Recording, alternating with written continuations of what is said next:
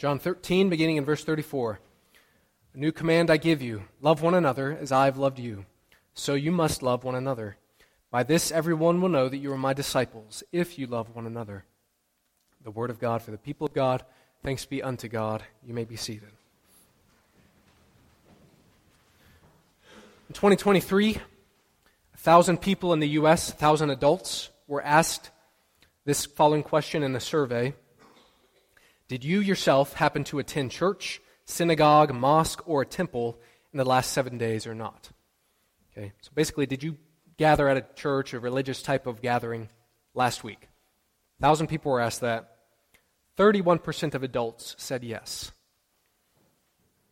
Another survey was conducted in the U.S. in 2022, again, amongst adults, because it's kind of different when you're talking about teenagers. You know, did you go to church? Well, yeah, I did. I was forced to go. So talking about adults, right? So in 2022, they were asked, or they were posed this following statement, and they were said, agree or disagree with this statement.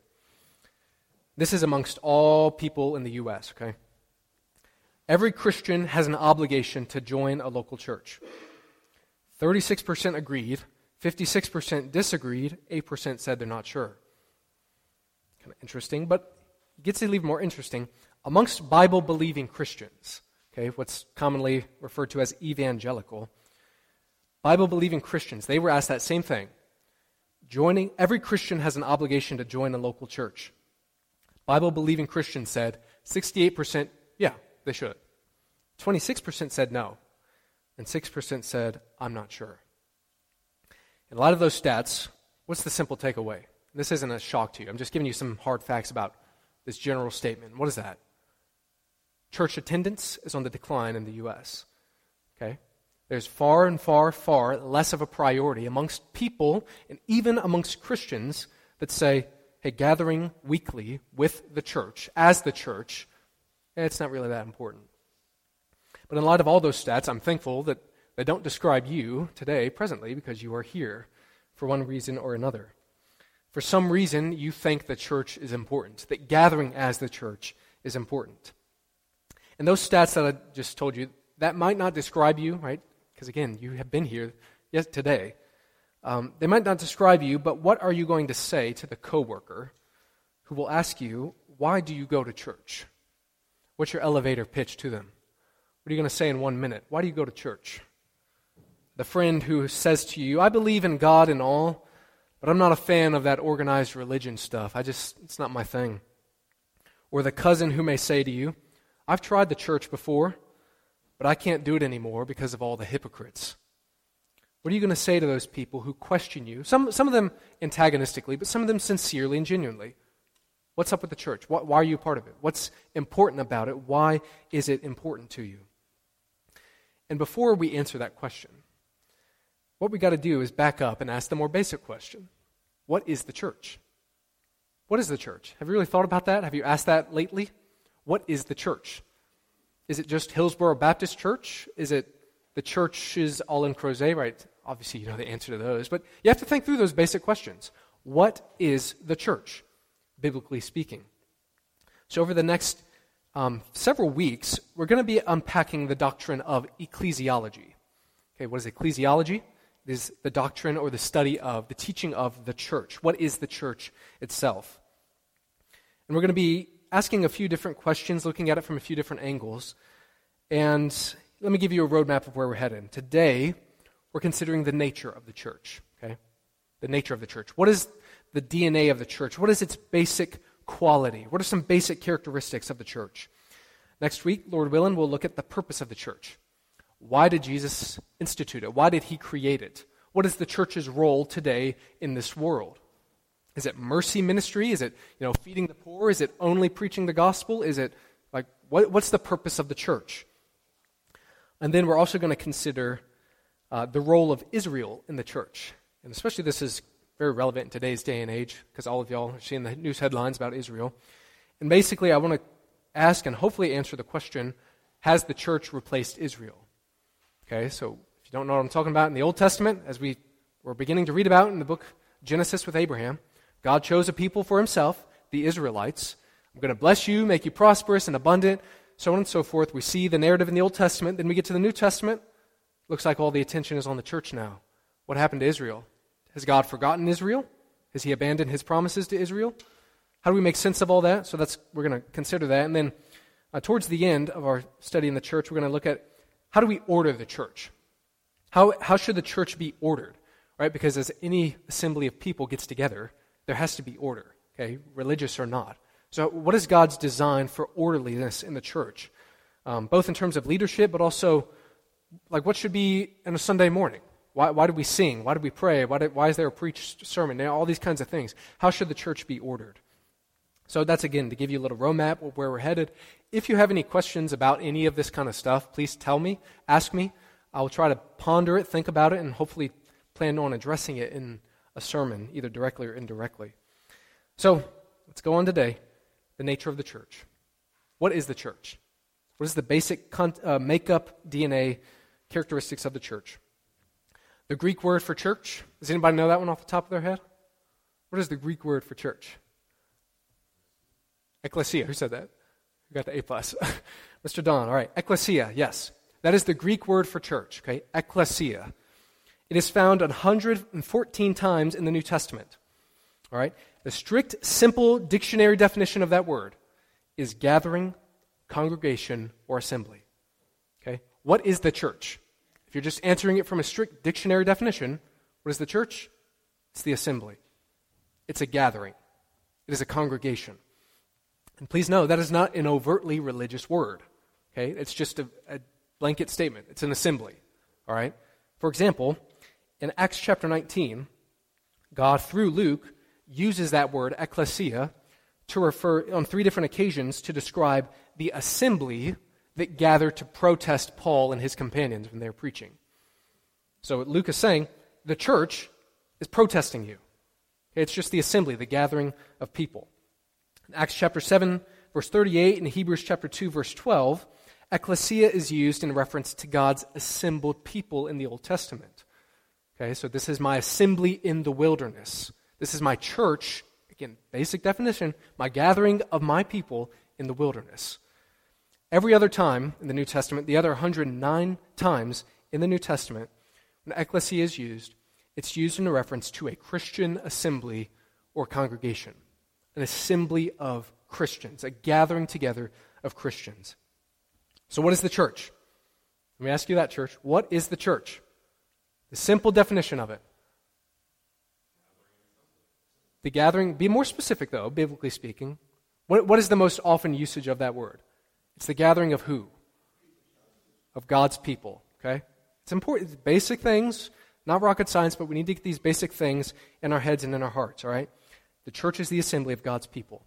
Let's get a little more specific. What else can we say about the church? What are some defining qualities and characteristics of the church? Well, God Almighty is eternally wise, and as he oftentimes does, he explains eternal truths to us using metaphors and analogies. He does that all the time, and Jesus certainly did that in his gospel ministry here on earth. So many stories, so many analogies and metaphors. And in the Bible, there are about 80 to 90 different metaphors that are used to describe the church. I don't know if you ever knew that. There are about 80 or 90 different metaphors that are used to describe the church. One scholar says and notes that these different metaphors come from a diverse origin of analogies. We get them from home life, from wedding customs, from the farm, from the lake, in city streets, and in the temple, from the kitchen, from the courtroom, from ancient legends, all the way to contemporary events. Some of these analogies are fleshed out quite a bit. I'm going to go through a few of those in just a moment, such as the body of Christ, family of God. And some others of them are mentioned very briefly and infrequently, such as Jesus saying, "You are the salt of the earth." Okay? It's just very brief, very direct. And there's not one image, right? This is important to keep in mind. There is not one image that fully encapsulates what the church is. Okay? It's not right to just say, the church is only the body of Christ and ignore everything else. Or the church is only the family of God and ignore everything else. No, we need all of these images, all of these metaphors to paint the full, robust picture of who we are, of what the church is. So I'm going to highlight a few of them for you. Number one, the body. What is the church? It is a body. the body of Christ.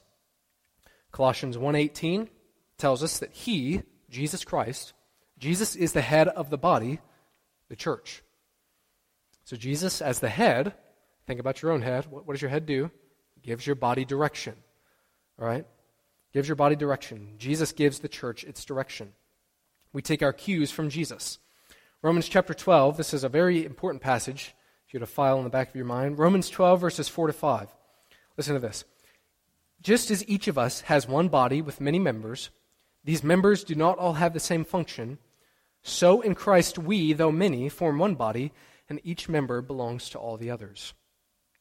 Also 1 Corinthians 12, 13, and 14. So if you're thinking about, again, I'm trying to equip you here. What is the church? Romans 12, 1 Corinthians 12. Remember those numbers for you, okay? They're very important texts that describe who we are. 1 Corinthians 12, verse 12 to 14. Just as a body, though one has many parts, all of its parts form one body, so it is with Christ. For we were all baptized by one Spirit, so as to form one body, whether Jews or Gentiles, slave or free, and we were all given the one Spirit to drink. Even so, the body is not made up of one part, but of many. Now you are the body of Christ, and each one of you is a part of it. What are some takeaways from all of this? Let's talk about the body, and Jesus is the head. Simply put, we are interdependent on one another. Okay? We need one another. As 1 Corinthians uses the language, the hand cannot say to the foot, I don't need you. All right? We need one another. We as a church need one another. That God has given the church different gifts, different functions. Romans 12 highlights a few of those. Some have the gift of administration. Some have the gift of leadership. Some have the gift of giving. Some have the gift of preaching or prophesying. Some have the gift of serving. Some have the explicit gift of encouraging. Some have the gift of showing mercy. Right? These are just a sampling. This isn't exhaustive. Everybody has a gift. Everybody has been called to use that gift to serve the church. Okay? We all need one another. Number 2, second analogy, the temple. The temple of God. What is the church? The church is the temple of God. 1 Corinthians 3, 16 to 17. Again, this is an easy one for you to remember, right? John 3:16, you got that. 1 Corinthians 3:16. Remember that reference. Don't you know that you yourselves are God's temple, and that God's Spirit dwells in your midst? If anyone destroys God's temple, God will destroy that person, for God's temple is sacred, and you together are that temple. I mentioned this before, but it's worth reiterating. That verse, and in the language, when Paul is addressing the church, he's not saying you as an individual. Okay, you, John Jeffries, you, Miss Annette Cox, right? What is he saying? Y'all, right? Paul is a southerner at heart, okay? 1 Corinthians 3:16, don't y'all know that y'all are God's temple, all right? That God's Spirit dwells in y'all's midst. If anyone destroys God's temple, God will destroy that person. And this one is key right here. God's temple is sacred, and y'all together are that temple. It is accurate and it is appropriate to say, my body is the temple of the Holy Spirit. Okay? Because we see that in 1 Corinthians 6, 19 to 20. Your individual body, you as an individual person, the Spirit of God does reside in you, yes. But in a unique, special way. What does Jesus say in the Gospels? Where 2 or 3 are gathered in my name, there I am with you. Or there I am with them. Okay? There's something special. Something that can't be fully scientifically parsed apart that happens when God's people gather together to worship Him, to sing to Him, to pray to Him, to encourage one another, to be in His Word together. Something special happens. And that is where God's temple, where God resides, where the Spirit dwells.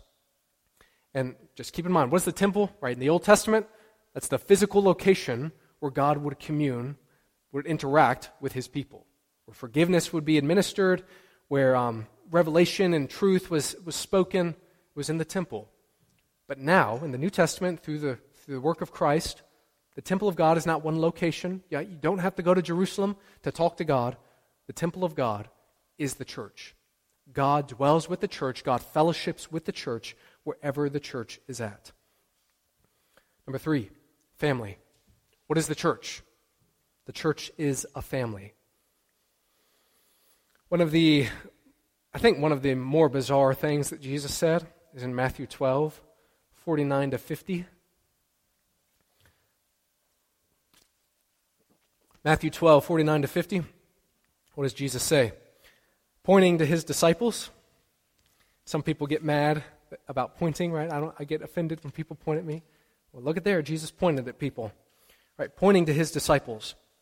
He said, here, and who are his disciples? Well, John, James, Andrew, so on, Peter, so on and so forth. He said, here are my mother and my brothers. For whoever does the will of my Father in heaven is my brother and sister and mother.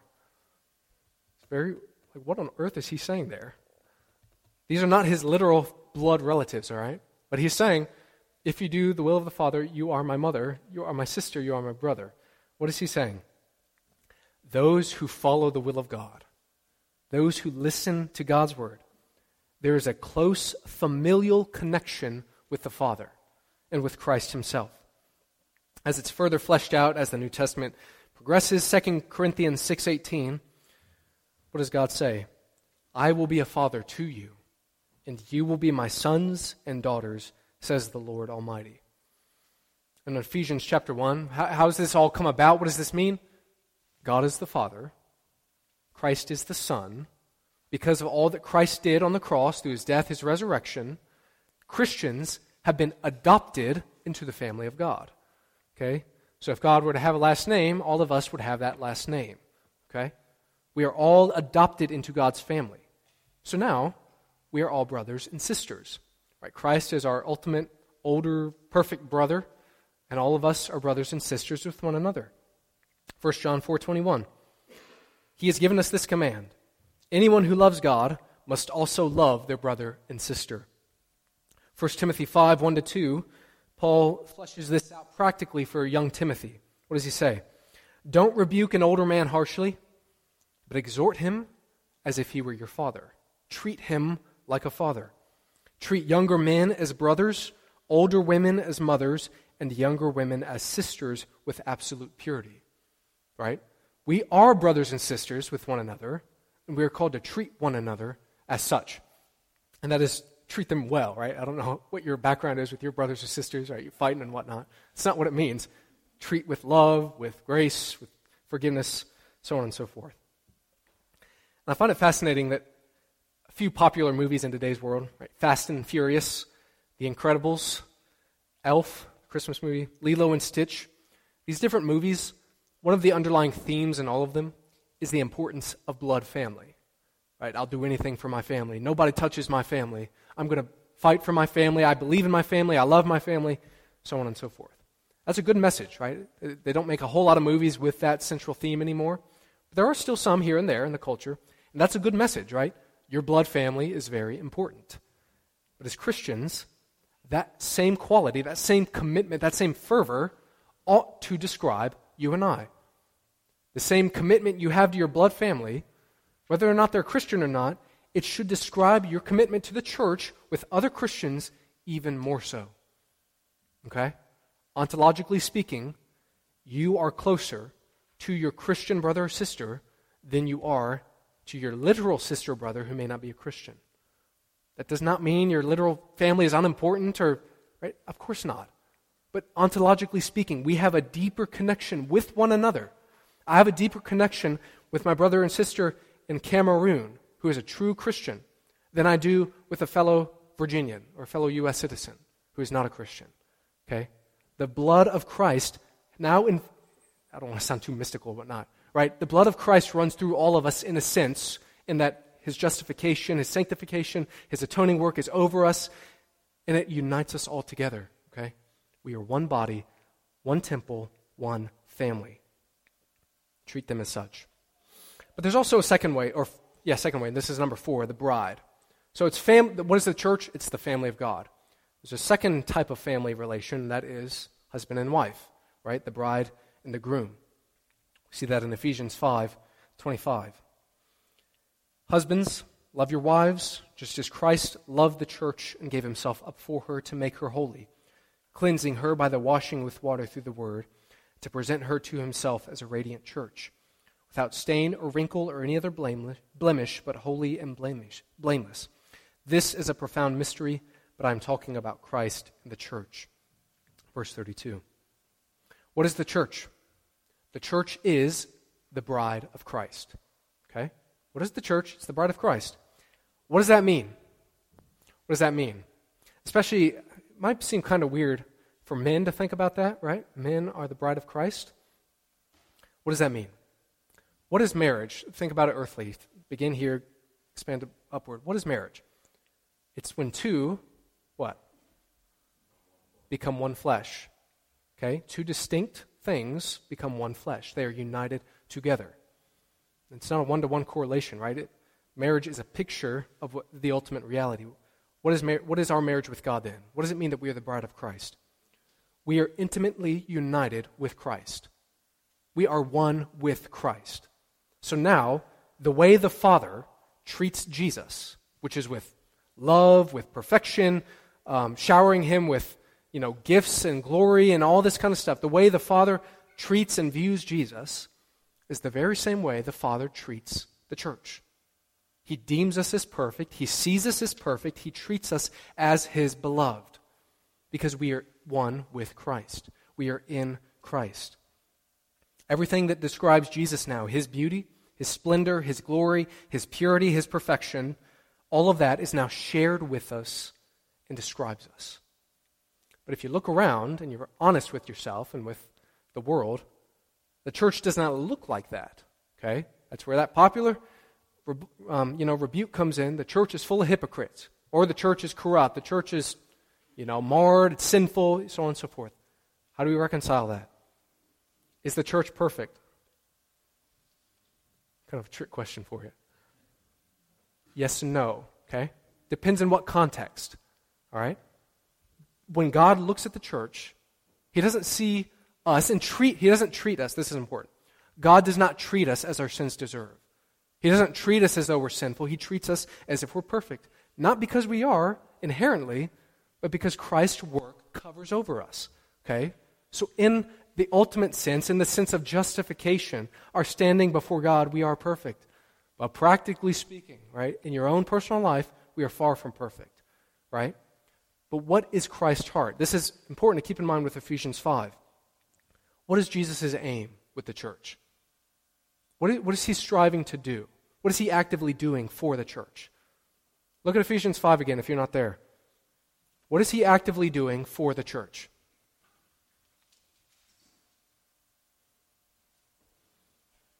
Okay, we're going to heaven. Good.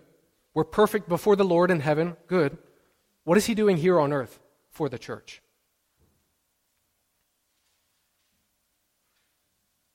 Verse 26 and 27. What is he doing? Jesus is making her holy, cleansing her by the washing with water through the word. It's an active cleansing, an active purifying, an active salvation, right? In a sense, you can say, I was saved when I was 13 years old, but in another sense, you can say, I am being saved. God is killing the sin in my heart day by day, little by little. And yes, the church is imperfect. The church is filled with flawed, broken, messed up people. But Jesus doesn't give up on the church. This is so important. Jesus does not give up on the church. And why should we? Are we better than Jesus? No. Jesus doesn't give up on the church, neither should we. Last analogy, the vine. What is the church? It is the vine of God. Or rather the branches, right? Jesus is the vine. But John 15:5. I am the vine, Jesus speaking, you are the branches. What is the church? We are branches, okay? I am the vine, you are the branches. If you remain in me and I in you, you will bear much fruit. Apart from me, you can do nothing. And in the New Testament, God makes several other agricultural analogies about the church. So, for example, a fig tree and the olive tree, that's in Romans chapter 11. Sowing and reaping, planting seeds in God's field, watering, so on and so forth. But what's a simple takeaway? Jesus is the vine, we are the branches. Simple takeaway is this. The church is alive, it's active, it's growing, and it spreads. Okay? And God's intention is for us to bear the fruit of godliness.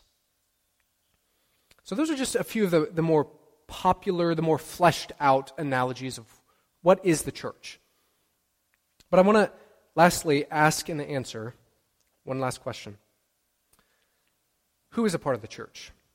Okay? You may have heard all of these descriptions about, the church is where God fellowships and interacts with you. The church is the family of God, and there's that intimate connection and friendship and potential fellowship that's available to one another.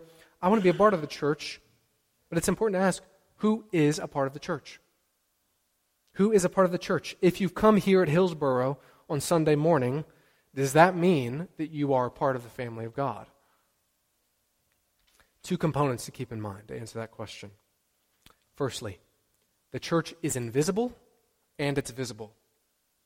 Okay? Have you ever heard that before? The church is invisible and it's visible. What do I mean? Well, it's invisible in that you and I, we cannot see every Christian everywhere at one time, nor can we see the depths of someone's heart. Okay? It's impossible for us to truly, with the authority of God, to say, this person is a Christian. Okay? Only God has that authority. Only He can make that call. Only He can see the hearts of men. What you and I can see are the visible fruits, right? We can see, does somebody profess to be a Christian? Are they striving to live a godly life? So on and so forth. But the church is invisible in that we can't fully see or fully know the entire scope of the church everywhere. Okay? What do I mean the church is visible? Well, it's plainly obvious. Just open your eyes and look around you, even today physically. Okay? The church is visible in that, yes, people are gathering Sunday mornings and throughout the week. Okay? You can look around and see one another in this literal building, Hillsboro Baptist Church. The church is visible. You can see. All right? But ultimately, at the end of the day, 2 Timothy 2:19 is true. Only the Lord knows those who are His. And it would be absurd for us to say everybody who walks into a church on Sunday morning is a true Christian. No. There are plenty of people, and it's a good thing, right, who are non-Christians, who are sitting in the pews. They're hearing the Word of God. Okay? It's good for them to be able to hear and be exposed to the truth. But either way, right, this is important to keep in mind. Whether you are a Christian or whether or not you're exploring Christianity, we all have the same need to know Jesus more, to know His Word more, to love and obey Him more. So here's a question for you. Are there any unbelievers in the church? Are there any unbelievers in the church? It's kind of a trick question. Okay? Yes and no. What do I mean by that? In the invisible, heavenly, ultimate church, no. What is the church? Ultimately, it's the assembling of God's people, those who are truly God's people. Okay? So the invisible church, there are no unbelievers. It's only Christians. Yet, in the visible church, in the local churches around the world, are there unbelievers present? Okay? Yes. 99.99999% sure, yes. There are unbelievers present. All right? Listen, just kind of important to keep in mind if you're conversing with someone. All right? The second thing to keep in mind, the church is global and local. This is very correlated, but the church is global and local. Oftentimes you might hear people, say, I'm a Christian, but I'm not a part of any local church. I'm a part of the Big C church. A lot of people use that. Big C church, referring to the church around the world, the church in general. But let me simply ask you, is it okay to say, I love the church in general, but fail to prioritize gathering locally? Is it okay to do that? To phrase the question differently, if you're married, how wrong would it be to say, I like the concept of marriage in general, but you fail to spend quality time with your own literal spouse? How absurd is that? I like marriage in general.